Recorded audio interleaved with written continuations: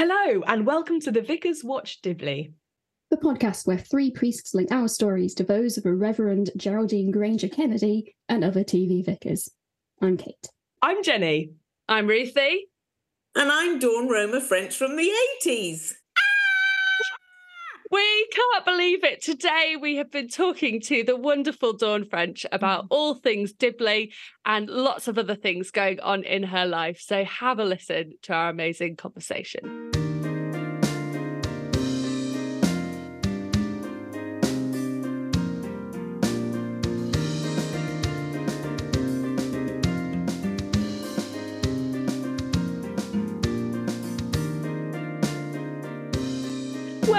Hello, everybody.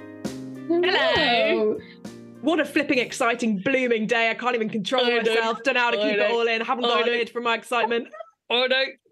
You all know what we're doing this episode. We just teased it. But before we do that, what have we loved this week? Aside from what we've just recorded. Well, shall I start? Yeah. Because it was announced this past week that I've got a new job. Woo!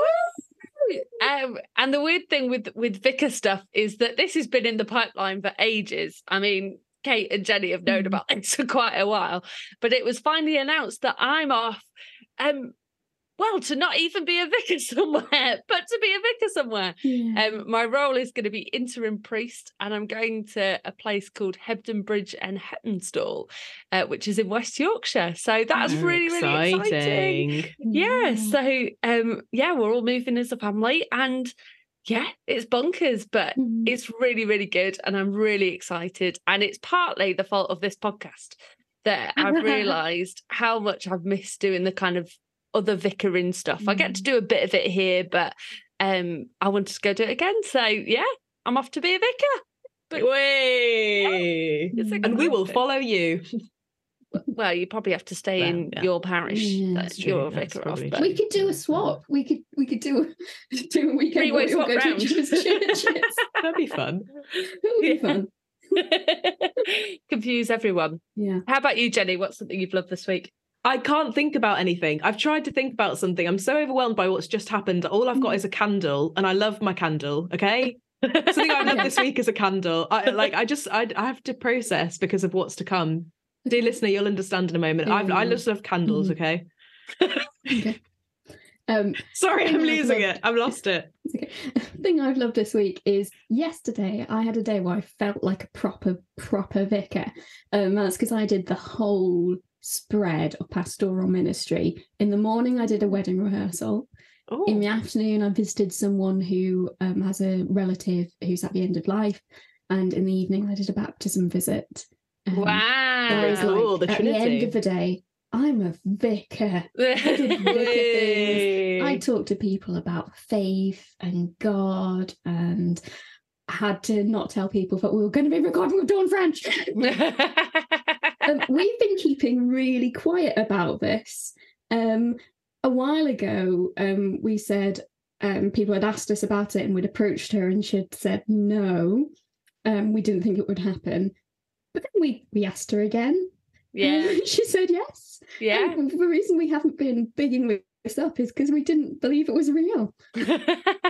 It's true. I think we do even now. Because of titting about, I think she was like, I'm already on about 1 million podcasts. I'm podcasted out, girls. It's not going to work out. And then as we came to the end of this, series, because we are at the end now of the Vicar of Dibley, this is the big conclusion. We said, is there any chance? And how gracious, how generous of her to say, oh, God. Give my PA drop her a note and I'll see what I can do. Yeah. So you're about to listen to some dreams coming true, some fangirling out of control, some trying to pretend that we know what we're doing, but some all beautiful... from Jenny. Everyone else is so cool apart from me. Sorry about that. But it was one of the best hours of our life, and we really hope you enjoy this interview and this time with Dawn that we've got coming up. The original Geraldine Granger. Thank you so much for doing this for us. We, when we first started this podcast, we were like, wouldn't it be nuts if we asked Dawn to do it? And she actually said yes. So the fact that you're here is... I can't believe you do such a thing. It's crazy. That you do it. I haven't listened to it. I have to admit that. Don't worry. Shocking. Appalling. Have you not done your research? I haven't. I never do any research. I'm just crap at it. I didn't do homework very well either. But I probably will now. Listen back. Just to check Not what to we this said. one, but to the others. Oh, bless you. Fab. Well, to introduce each of us, you can see from our names. I'm Ruthie. There's Kate. There's Jenny. We are all vicars in different places. In fact, it's just been announced that I'm taking a new job, so I'm actually going to be a vicar because I'm not really one right now. But anyway, and we started this podcast because we love the Vicar of Dibley, and for lots of us growing up, you were the first woman vicar that we saw, and we didn't see any others.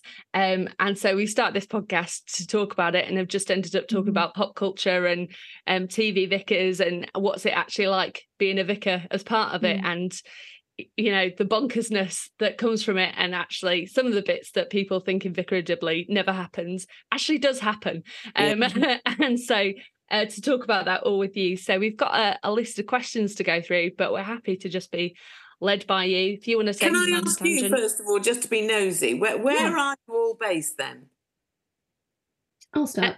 I'm based in Herefordshire, just on the border of Wales, in 5 rural parishes.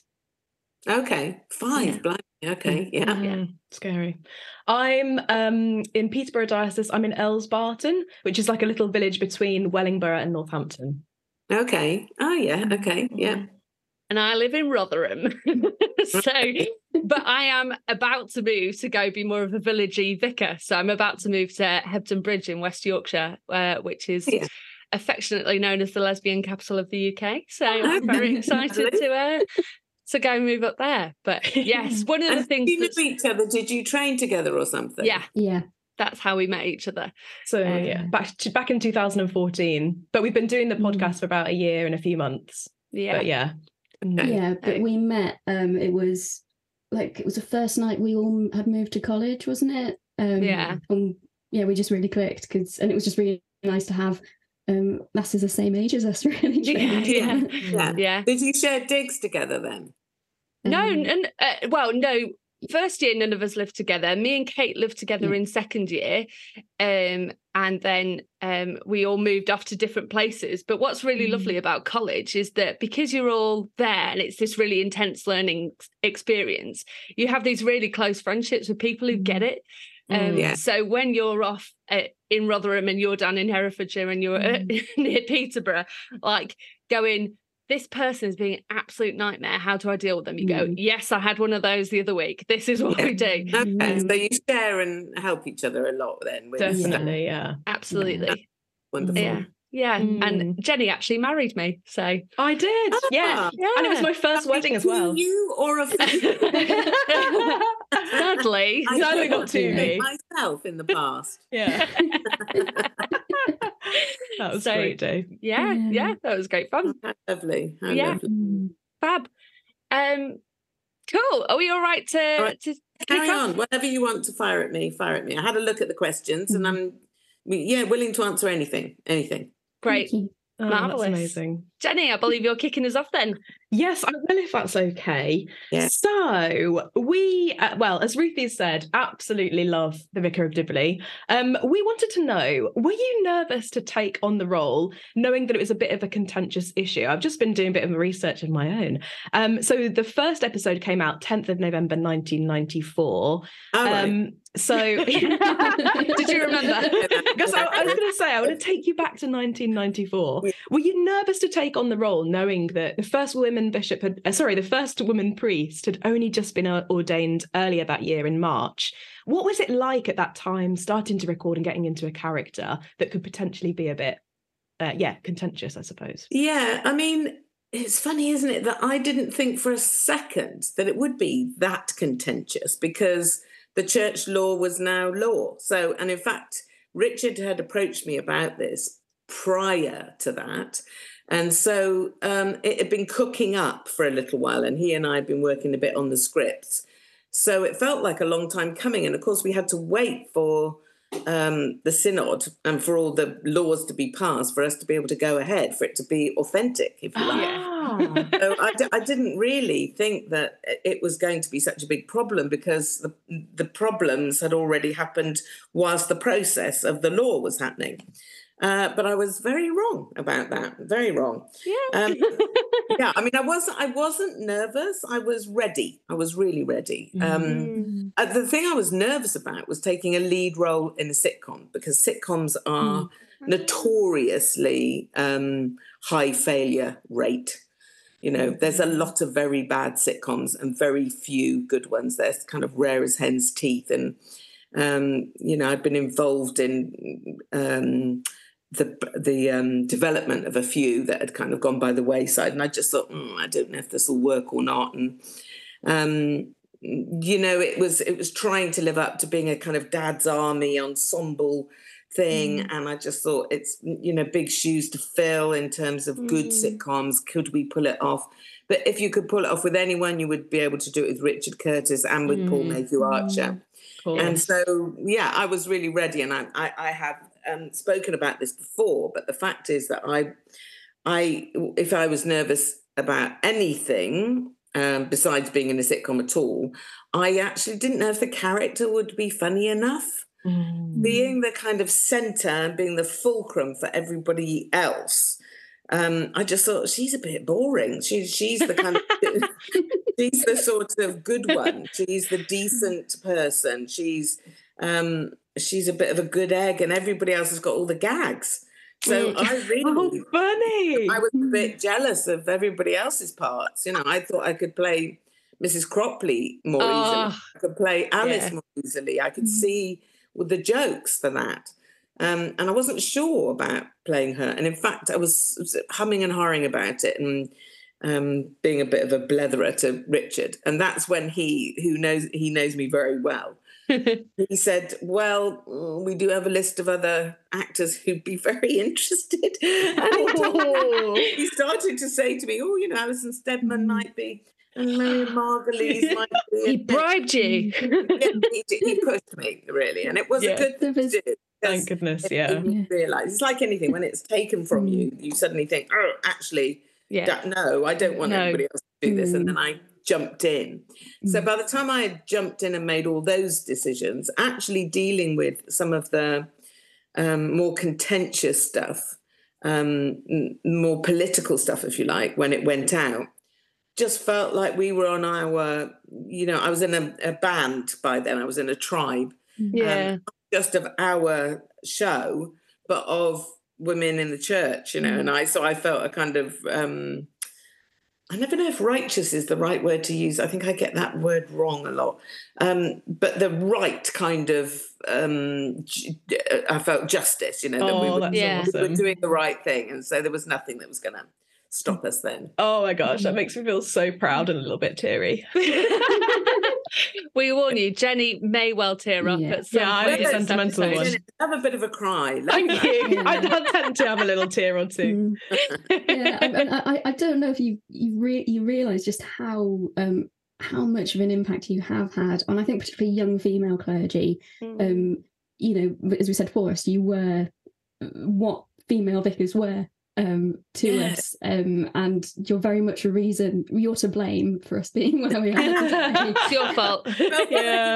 I'm just an actor, you know. Other people that would have done that, you know. And I think Richard always had, you know, he had an agenda for this, and it was the right kind of agenda. And he knows the power of television.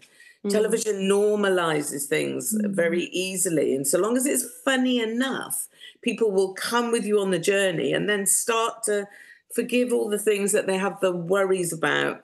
And, you know, it starts to just be easier, if you like. But we did have our measure of hate mail. We had, you know, some strange kind of challenges. But it dissipated pretty quickly. It dissipated brilliant. Quickly. And where the show and politics kind of joined was always of interest to me. And you have to be very careful. The BBC is very balanced. And, there were things that we did that pushed it, and we got in trouble for certain things, and we were criticised for going too far with certain issues that we were supporting and clearly supporting. And then weird moments happened, like marching on Downing Street with all the women vicars that joined us from Trafalgar Square all the way down to Downing Street, and going in and meeting with Blair to talk about Make Poverty History. And I was the only person not in a collar. I was the only fraud there. And yet I was the one talking, and it was very, not the only one, but I kind of kicked it off. And we had a very good meeting. I thought, this is fascinating. This is telly. It's a TV show. Yeah. But it was okay to push it that far, and it's okay to lend the power of a good character to something that is undoubtedly the right way forward. Why not? Yeah. And on that issue about the character stuff, when I was worried about how sort of rather revoltingly decent she was, that's when Richard listened, and I said, she just really, please, needs loads of flaws. That's what interesting. When we think of all our favourite comedy heroes, they are people that are they are Basil Fawlty, who's massively impatient, or they're greedy, or they're vain, or they're lusty, or whatever it might be. They've got flaws, and she won't be real unless she's got flaws. So let's use the flaws for the jokes. And he totally went with that, and that to me made it then possible that she wasn't just the only sensible person in the village, if you know what I mean, which on occasion she had to be. But she was also a flawed human being who made her own mistakes, and sometimes was picked up by those you would imagine were bonkers, the other parish councillors and stuff, the mad ones, were the ones who taught her the lesson, and that's in itself is a lesson. Yeah, brilliant. It's one of the things we talk a lot about on the podcast, actually, is the flaws of Geraldine Granger and how that just humanised her. And it's interesting that you've talked about actually the humour's added through that. And it just makes her a lot more realistic, because either vicars can be put on the kind of super holy pedestal over here, or they're the villain in Midsummer Murders. There's this kind of two. They're either a goody two-shoes or an evil villain. And the character of Geraldine takes from both. Well, as far as we know, she's not murdered anyone unless there's something coming up soon. But actually, to have that character that's flawed and makes mistakes and does things publicly is really refreshing to have. Well, all credit to this babe. Yes. As well. Joy Carroll is an extraordinary woman, and she permission gave me to push it a little bit further. She didn't practically do that, but by being who she was and supporting us the way she did, and informing us and allowing me to come and talk to her, be with her, ask her any questions, be a kind of consultant and be an advisor for all the serious stuff. How to dress the altar for particular times of year, and what we say and what we do, things like the practical stuff like that, helping us to get the animal service, with the correct wording and, all of that stuff, and what to wear, when and how, all of that. But more importantly than that, to go and visit her home. And, when I saw her empties lined up, her many bottles of empty wine. Oh, that's brilliant. This is a woman, who lives a real life. And I was able to ask her, intimate things, what do you have a boyfriend? Do you sleep with your boyfriend? Do parishioners know? What do you, what time do you, when do you put the collar on? How do you wear it? All the what do you earn? What, what can you do? What can't you do?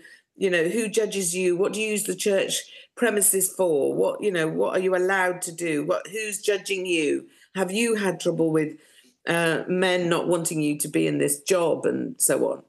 And she answered everything, and always has done, and is a firm friend of mine. And she also rooted all of her advice and all of her presence, which is all over that show, is rooted in her faith. You know, and that was something we had to not forget about the character. Yeah. You know, very easy just to make her a person or a funny person. But, you know, we had to make sure that everything that she did was rooted in something she really genuinely believed in. So Joy allowed me to ask her questions that I'm sure you guys get asked all the time about, you know, what do you believe and how do you believe it and why and how long have you and what about this then? What about that injustice? How do you square this and that? All questions that everybody involved with the church finds very difficult to answer, I guess. But she had answers for me that were massively convincing. And I just thought, yeah, look at her. She's sitting squarely in her faith. And when I met Kate, you know, when she came and did Comic Relief, I had the same experience with her. I thought, oh yeah, look at you, modern and forward thinking and lefty and kind of, but squaring all that with her work and with her beliefs. Yeah, Dawn, if you need 3 others, to fill that role, then baby, we are here and we're ready. Always handy. We were fortunate to meet Kate a while ago. She agreed to come on a podcast with us and talk to us about all the kind of conversations that some of the conversations that you had as doing the Comic Relief specials. And I think what you've just going back a little bit, what you've said about Make Poverty History and the Comic Relief stuff, I think Kate's got a question that relates to all of that. Okay. Yeah, so one of Geraldine's big character traits that grows throughout the series is her passion for justice and the various causes that she supports. So we're wondering what the causes most passionate to your heart are and whether you'd like to talk about them. Okay. Well, obviously, Comic Relief is a massive part of my life, and we were there at the beginning. You know, and the beginning really was prompted by Live Aid. You know, that's what the musicians were doing. So the comedians really were challenged to try and come up with something. And again, Richard Curtis and Lenny and, you know, Griff Rhys-Jones at the time and Chris Evans and us and Steve Coogan, you know, loads of people kind of kicked it off. And it's a commitment. Yeah. And I was curious to know if it would continue and if the baton could be handed on to the younger comics, because that's the only way it could have a life, really. But every year, or now every other year, is when we do the actual TV show. But in the interim year, we report back or do sport relief. You know, that happened well. And it has continued. And it means that really what we can do is what we hope we do best, which is give our comedy skills for the night, but very much guided by Richard, you know. But Richard hands out jobs to individual shows and will, you know, it's constant. He's the one who drives it without a doubt. I think it drives him mad as well. You know, I think if you were to look at every year, I would think 9 months of it for Richard is unpaid Comic Relief commitment. Wow, that's so impressive. Very unsung, and that's why he's such a tip-top chap. Oh, lovely. And he does constantly have to ask favours of everyone. He's constantly sort of kowtowing to people, and he's making sure that if they're making a series of Gavin and Stacey, that they put a little bit of time aside, even though it's, you know, a year ahead. To bit for Comic Relief and so on. And he's very good at persuading us all to write to the banks, because banks are very, you know, banks have a choice of which charities they're going to help out with, even with the counting of the money or the acceptance of the donations. And they're tip-top people in boardrooms. Decide each year. You go and you sort of audition your charity. For them, decide which one they will take, which is the sort of sexiest one that year and which isn't, and so on. So there's a lot of persuading and letter writing and all this sort of stuff that goes on with Comic Relief. And I feel very committed to Comic Relief, and I feel very kind of loyal to it, if you like. And as long as it goes, I'll keep going with it. So Comic Relief is one thing, and Comic Relief covers a whole load of things, because there's charities in this country and charities abroad, obviously, and Comic Relief also reacts to various disasters and things that are going wars and things that are going on in the world. So I'm very committed to that. I also, I'm involved with various little things, but one of the things that I feel very strongly about is, and it's possible, that's why it's so tantalizing, is to end female genital cutting in our lifetime. And I'm involved with a charity called Orchid. And Orchid was started by a friend of mine called Julia Malaraharaj. And she's not there anymore, but she started it, and I'm still involved with it.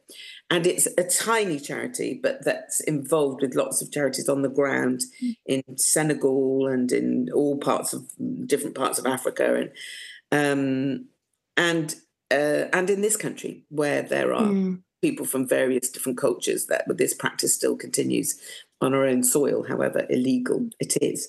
And it has taught me so much, this charity, because of course, you know, it's a barbaric thing as far as we're concerned, you know, no doubt about it.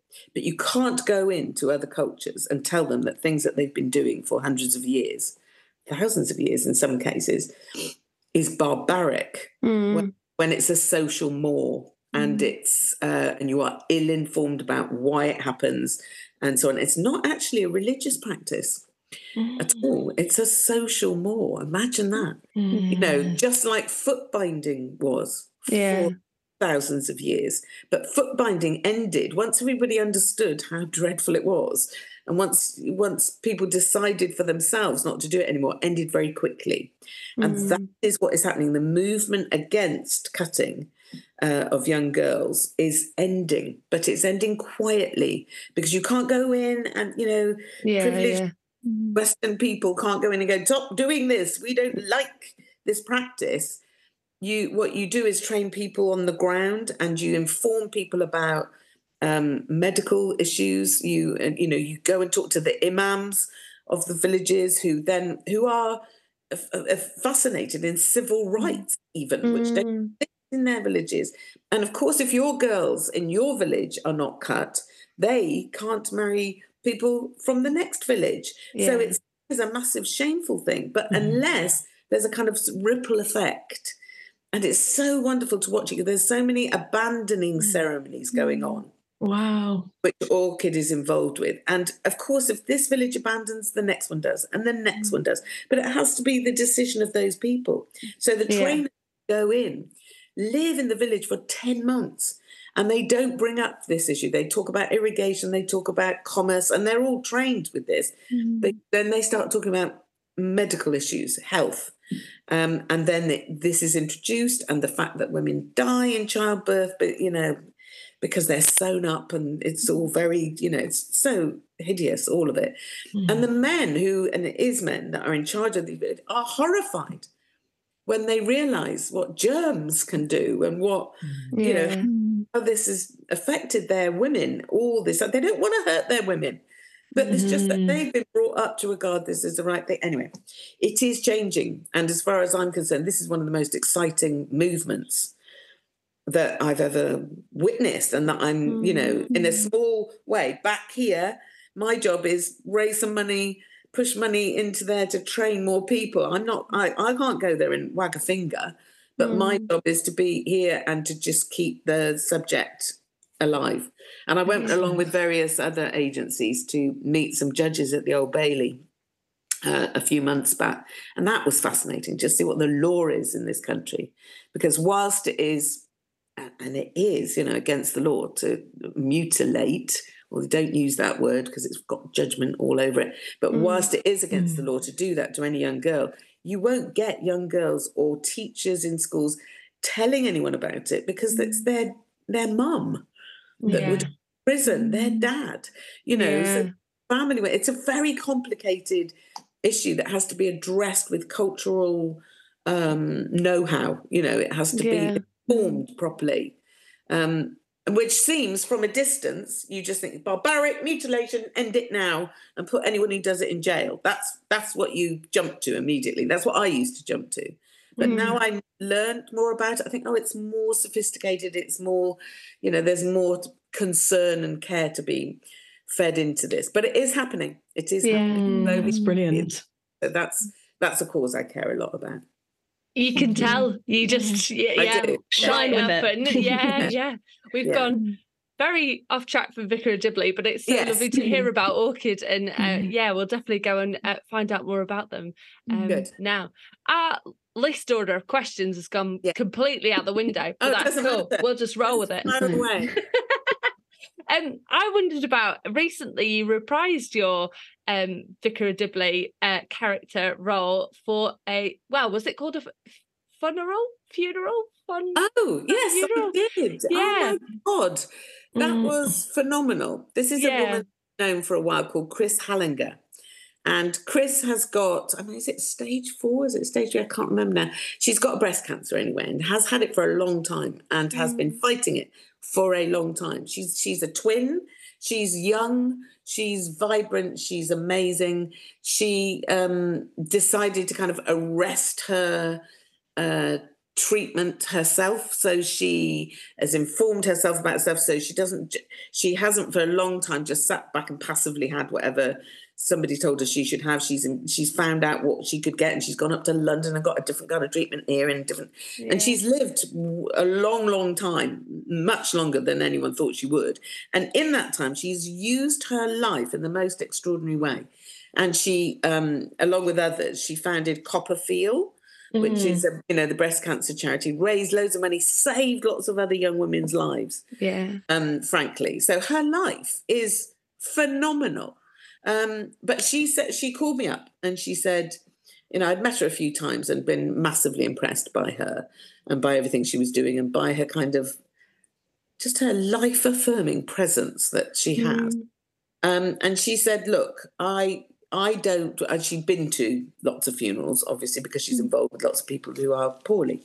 And she said, I don't want to have that kind of funeral. My family will have to do that. I want to be at my funeral. I want to be there. I've got things to say, and I've got things I want to hear. If people can say fantastic things about me, I want to hear it. And I want to have a party. She's a proper festival kind of girl. And so that's why she invented this idea called a funeral. And initially I was a bit, oh God, this is tricky. But she's in league with these people called Legacy of Lives, who help you to kind of set things up. So that when you conk, you just hand over to them and they know exactly what you want doing and so on. So with them, she arranged this phenomenal thing that took place in Truro Cathedral, and it was kind of halfway between a funeral and a festival.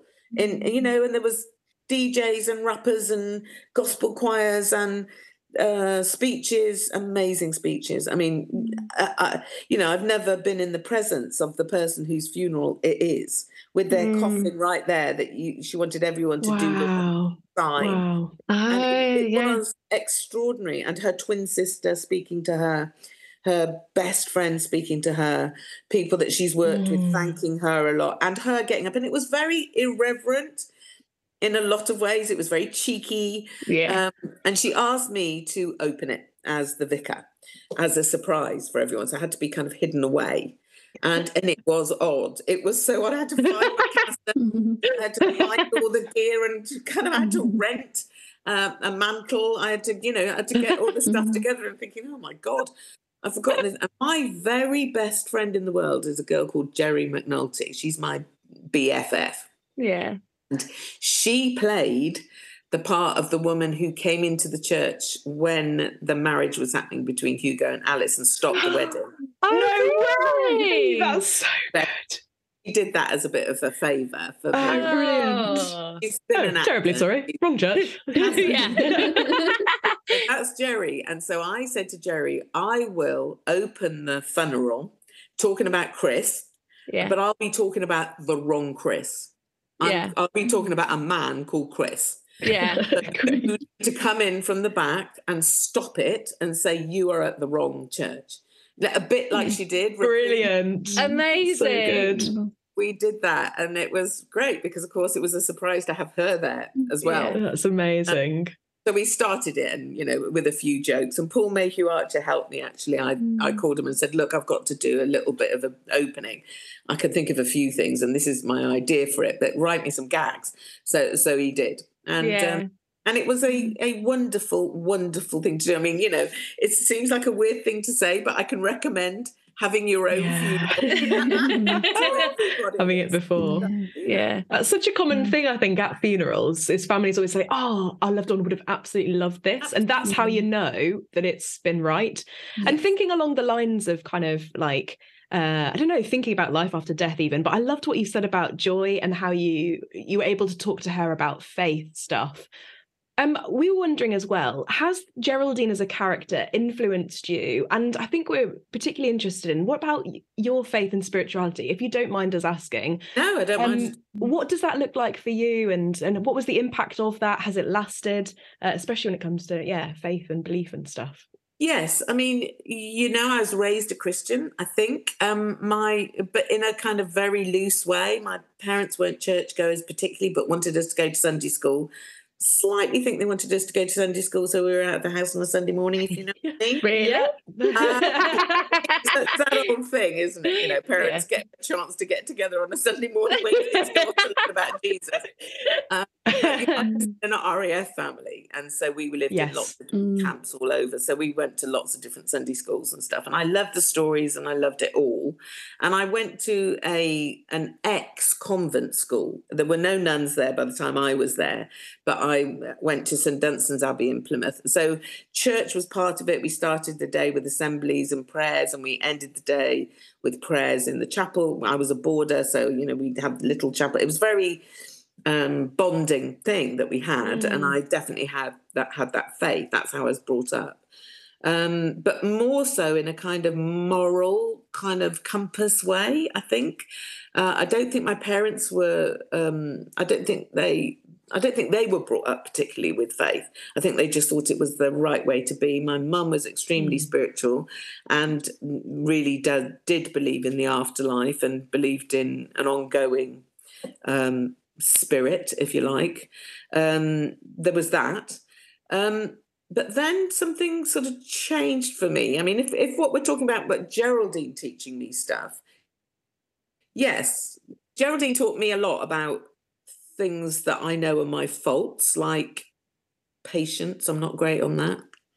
Hubris, you know, some things like that. Forgiveness stuff, big stuff. But in my own faith, a curious thing happened, which was when my daughter was due to go to secondary school.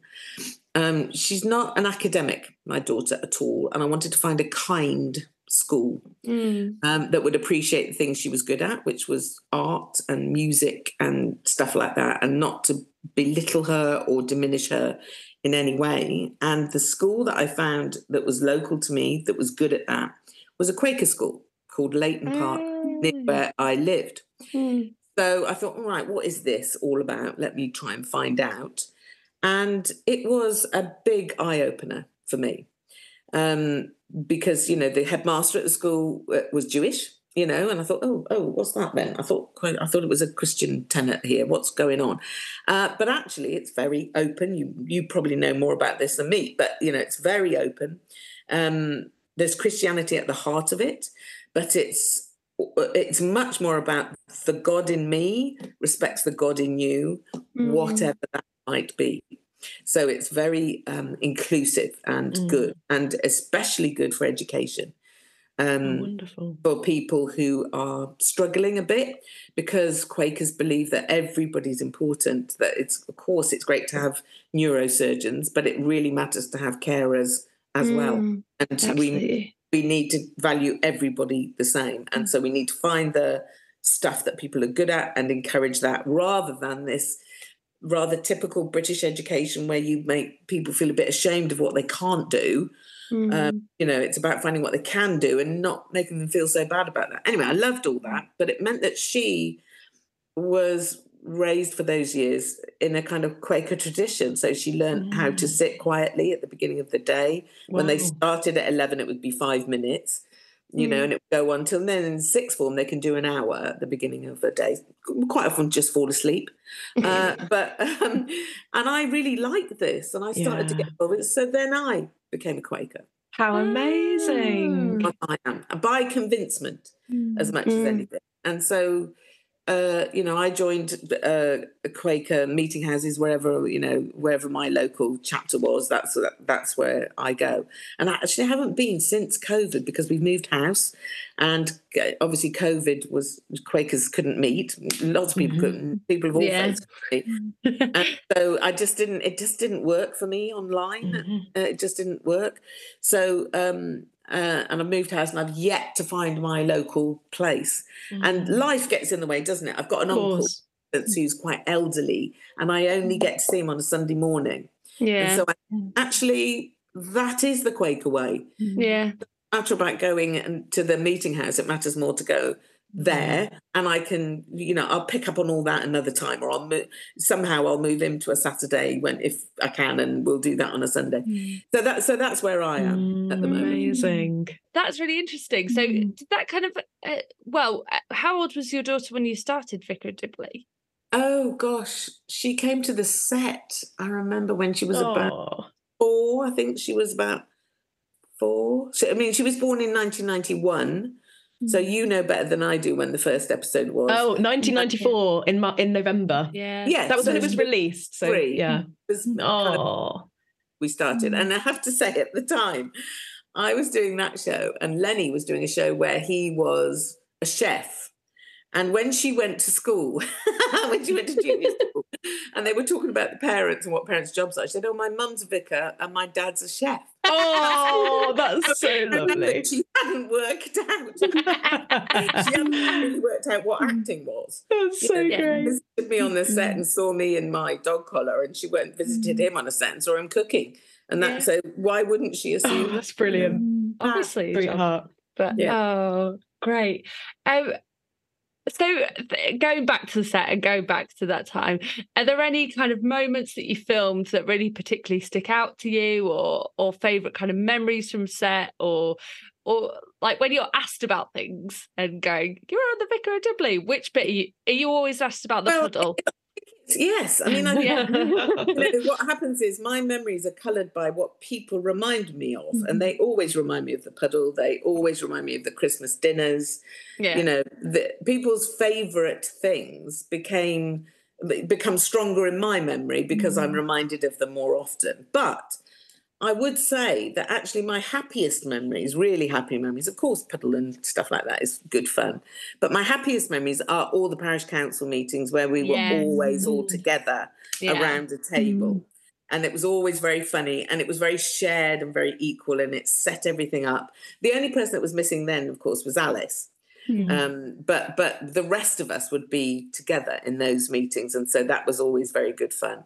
And everything to do with Alice, actually. Obviously, what she missed out on at the beginning of an episode, she gained at the end when we had, So, and I think that show, it's about many things, but one of the things it's about is that female friendship. Yes. It's a love story between those two characters who learn a lot from each other. Yeah. We talked about this recently in an episode about the developing relationship between Geraldine and Alice. And at the beginning, Geraldine's kind of a bit more like, oh yeah, here we go. But by the end, like there's such a bond of friendship there and such a strong relationship. And I think we were talking about the marriage episode, and there's something like Geraldine talks to Alice and asks if she looks beautiful in her dress and all that kind of thing, and then Alice asks if she looks great, and she's like, yeah, you look $1 million or something like that, and there's no like you look great for an insane person, but actually just you look well, see, that was the interesting thing about Alice. If you've got to remember that Richard Curtis also wrote what was it with Baldrick? What was that show called? Blackadder. Blackadder. Yeah, he wrote Blackadder. So he's very good at writing an insane person, a mad person at the centre of things. But I think that Emma Chambers brought so much more to that than just a dolt, if you know what I mean. Absolutely. A complete other kind of thinker, completely alternative thinking, complete innocent. So much in that character. Do you remember that character in Being There that Peter Sellers played? That taught you. That's a film worth seeing. It's I haven't seen that. Oral film. with a sort of savant at the centre of it who teaches everybody something. And that, in a way, is what Alice is there for. You know, and she played it so beautifully. She didn't just take an easy step into being an idiot. It was much more than that. You know, it was somebody with a properly huge, big, good heart, you know, and everyone else trying to be so cool or moving so fast, having to learn a bit of a lesson from Alice, although maddening when she didn't understand stuff. But watching her relationship with Hugo and pushing it together. Oh, so good. Gorgeous, just gorgeous. Yeah. So yeah, moments with Emma became favourite moments, and we were very good friends. So we were all good friends, I have to say, on there in different ways, you know. Yeah. And I think you can tell that from those parish council meetings that actually, you know, this is a group of people who actually get on outside of set as well. And I don't know if you ever saw the documentary that they made. I think it was on kind of extras on one of the or DVDs, and that shows us as a group of friends, you know, meeting for our kind of read through and what it was like before the audience came in, and just supporting each other a lot.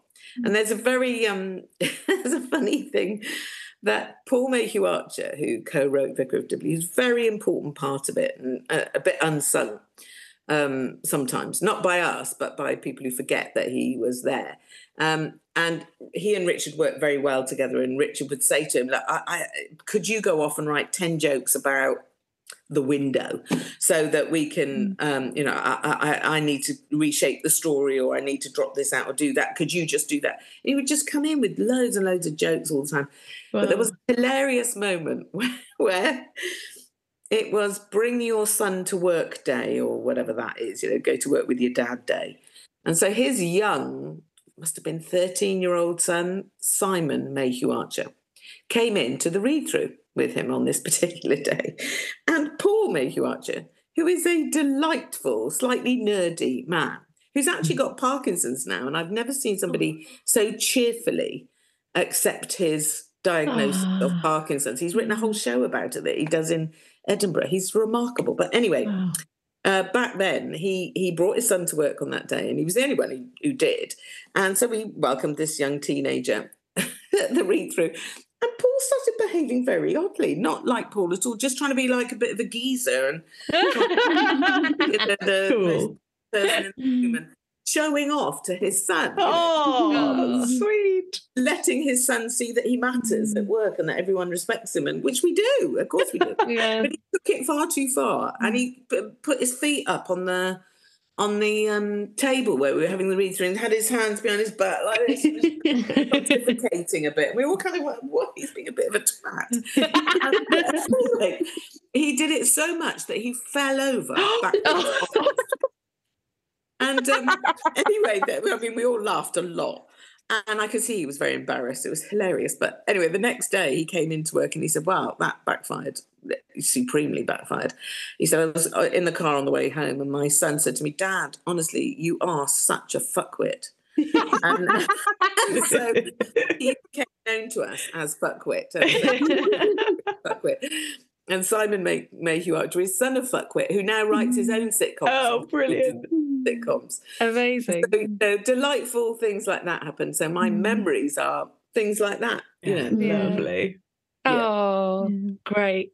And what about, so all these years where you have been the TV vicar to people and the character has, I guess, followed you around. Yeah. Outside of actually playing the role, I imagine you have had people coming to you thinking you are the vicar. Yeah. So what are the best encounters, weirdest encounters you've had where that's happened? I have had people ask me to marry them. You know, and you think, I can't actually. I have had people asking me to turn up at weddings and funerals and stuff. And I've never really, I turned up at someone's reception once, not in the gear, but just as me. I did that for somebody that I knew. And I did this thing for Chris recently, which I was honoured to do. But I've asked people to exorcise. People have asked me to exorcise their homes. Whoa, really? Yeah, bless their baby. Wow. You know, you think pleased to see the difference between no, I'm not actually a vicar. What? I know, sorry guys.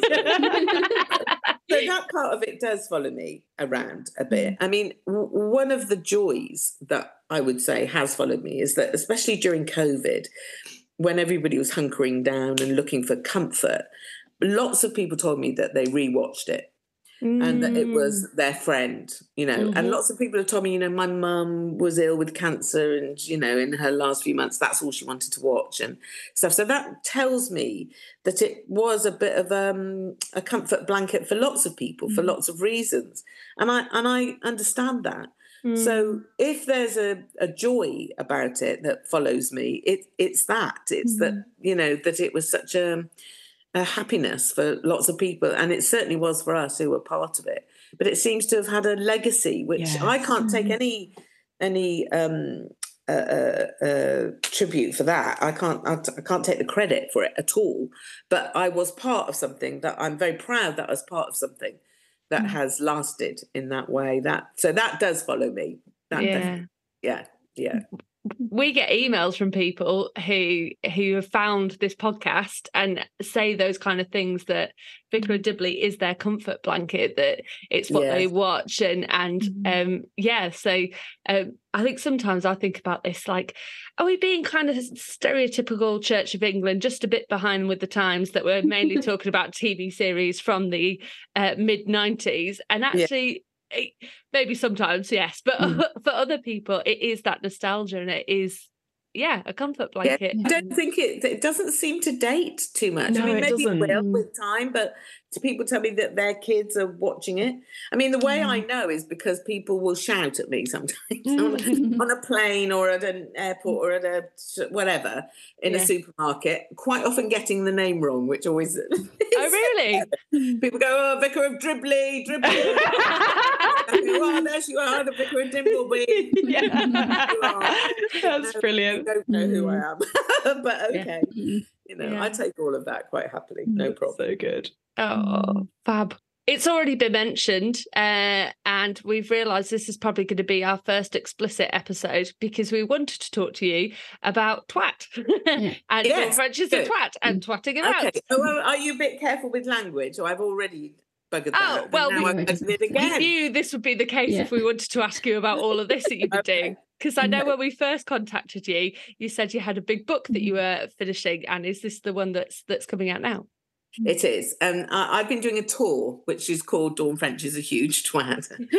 And I did it last year to kind of dip my toe and see if I enjoyed doing it, if it worked, if the audience enjoyed it. I did a one-woman show called 30 Million Minutes in 2015. Yeah. For a couple of years, and I got terrible vertigo when I was doing that show. So I didn't risk that again. It's something to do with the darkness of the audience and the bright lights on me and being on my own on stage and stuff. Something about that set my brain off. So I have to do this show in little bite-sized chunks so that my brain can deal with it. So I did, I think about 40, maybe 50 shows last year, and I'm just about to go out on tour again with it. Yeah. And it's a way really for me to talk through a career, but kind of backstage, so you might see me in Harry Potter, but I'm going to tell you what happened on the filming of that and what an idiot I was. And I've been in many ways in my life, as we all have. Yeah. And I just found it so liberating to be able to own my mistakes. Yeah. It's, while we're all busy filtering ourselves and selfieing and all of that, we're forgetting about all the other stuff, which I delight in. I love my friends who say, you'll never believe what I said to so-and-so, all their faux pas and their mistakes. That's what makes me love people even more. It's how we connect. It's a mirror up to ourselves. They're learning opportunities, and it's a source of great fun. To enjoy other people's mistakes and to share them and share the fact that we're all twats. Yeah. And I've used that word because it's acceptable to my mum. It was. My mum's not really acceptable. But my mum would use that word, and I knew it was an admonishment, but it was a kind one, And it's kind of done with hug at the same time. Yeah. So I find that word utterly acceptable. I know some theatres don't and had to put TW*T as if that helps. But, you know, and I'm aware that some people have their, you know, their limits with language and stuff. But for me, it's a kindly word. It's inclusive and so on. So because I was doing that show and I had many more stories to tell than I have got time to tell on stage, I decided to write a book that is a companion to the show with some of the stories from the show, but much more besides. So that's called The Twat Files, and that's going to be, I think it's October. That's right. So that's what I've been doing. I've been writing that and relearning my show, which starts in about 2 weeks' time. And I'm all over the country, so maybe you'll find me wherever I am. We are planning on we would love to go together, but we might have to go to different places, but we hopefully we'll be there. So alongside the tour and the book, you've also been doing a bit more work with Jennifer Saunders as well. So a bit of titting about. Death on the Nile as well. Oh yes. Yeah, that was great. Love that. We did that. I mean, I couldn't believe that Ken Branagh had the courage to ask us to perform together, really, because if we're on screen, it's usually taking the mick. Yeah. Especially in a great, big, huge Hollywood film like that.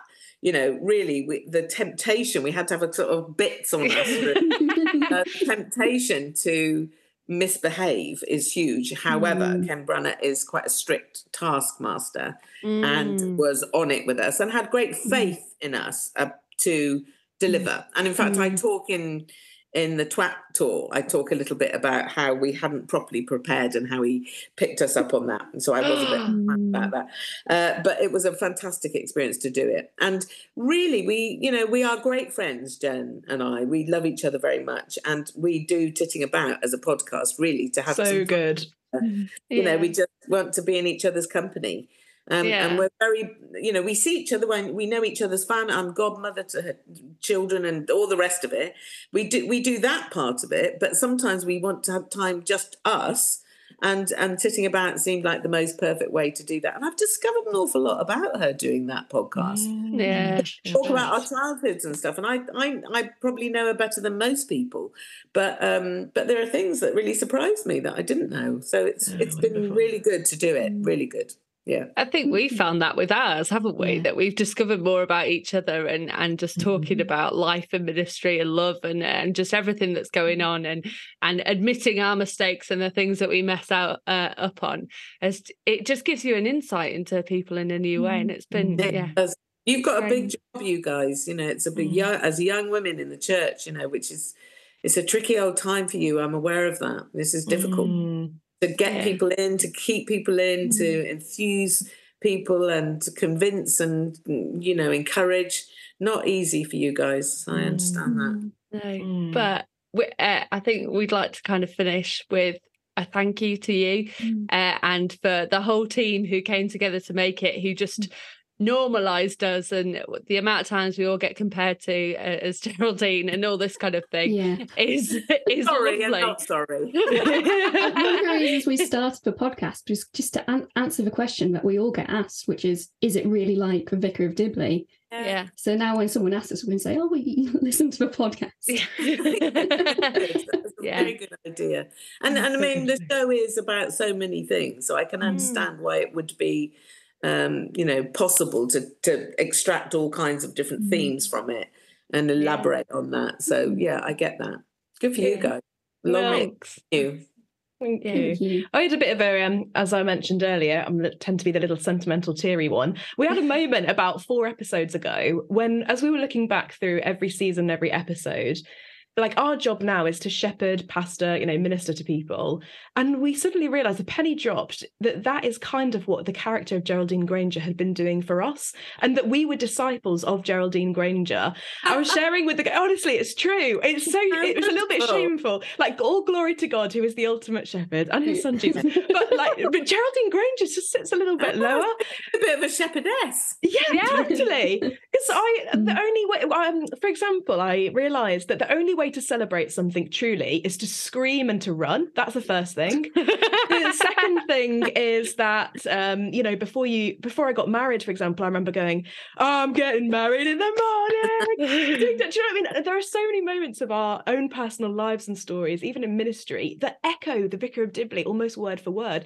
I've noticed in my ministry, maybe this is too far. Oh no, my fangirl is spilling out everywhere. But like even the intonation I use sometimes is it'll remind me of Alice, or it'll remind me of Geraldine Granger. And it's a legacy that we realise, it's been that character shepherded us, pastored us, and has been such a blessing to us as well, to give us a platform to stand on and a good place to start when it comes to ministry.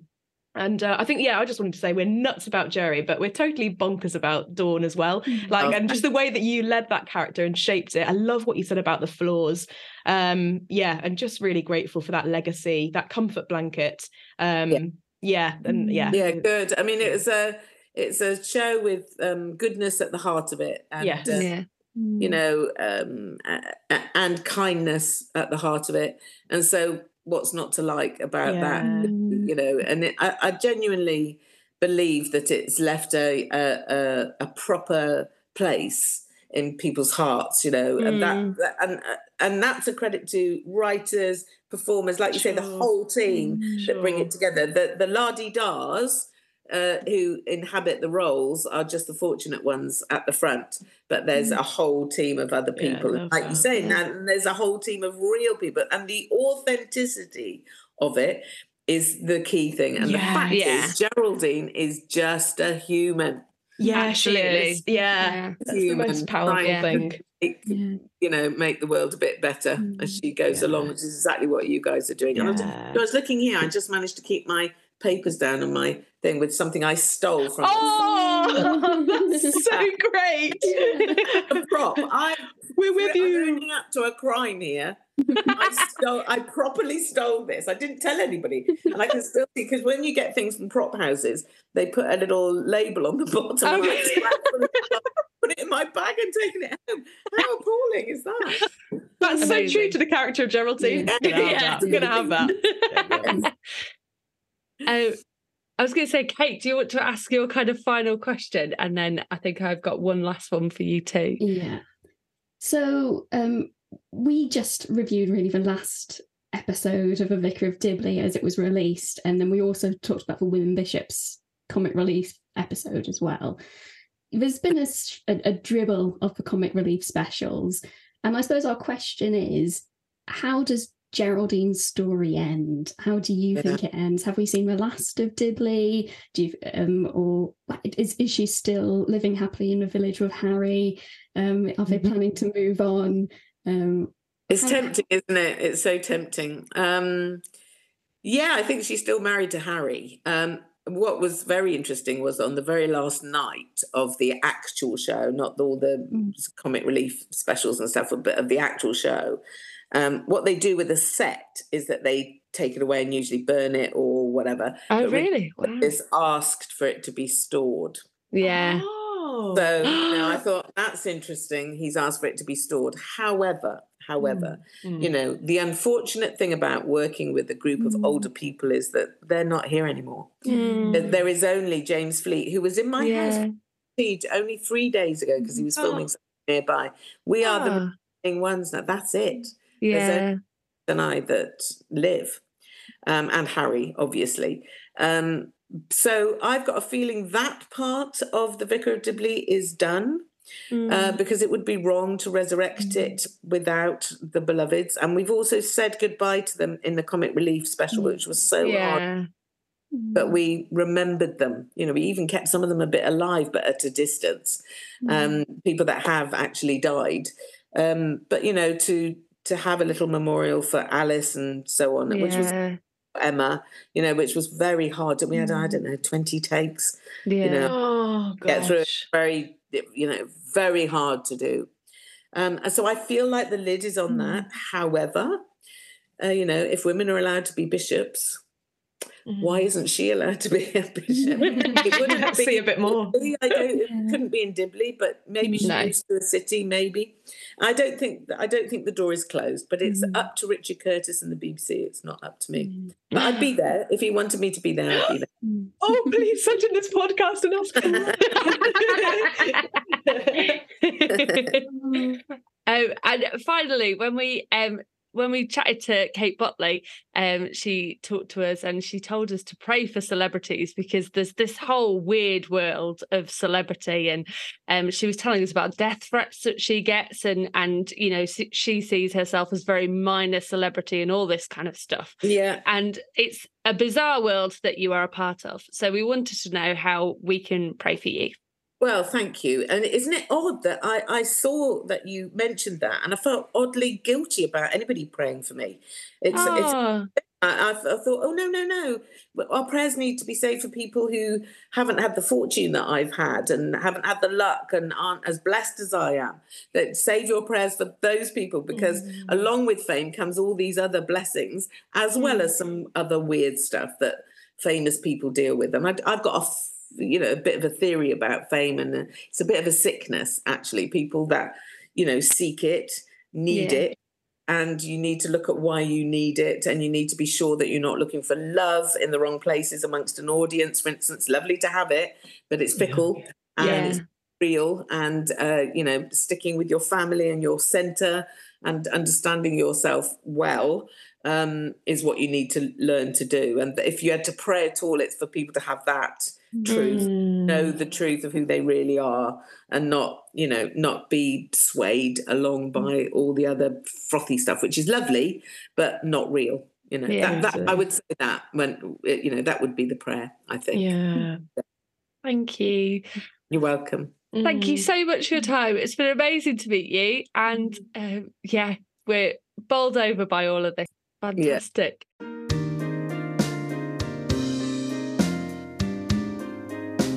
We hope you've enjoyed this episode of The Vicar's Watch Dibley. Thank you to Toby for editing our ramblings. Any views expressed in this podcast are our own and don't necessarily represent those of the Church of England or any other organisations with which we are affiliated. And as always, bless you for listening. So a man goes to the doctor with hearing problems, and the doctor says, "Can you describe the symptoms to me?" And the man says, "Yes, of course. Homer is a fat yellow bloke, and Marge has..." That's brilliant. He's got hearing problems. Do you see? Yeah. Brilliant. Thank you. So good. We should have Alice that, shouldn't we? Oh, that's funny, because he talked about The Simpsons. Oh, fabulous.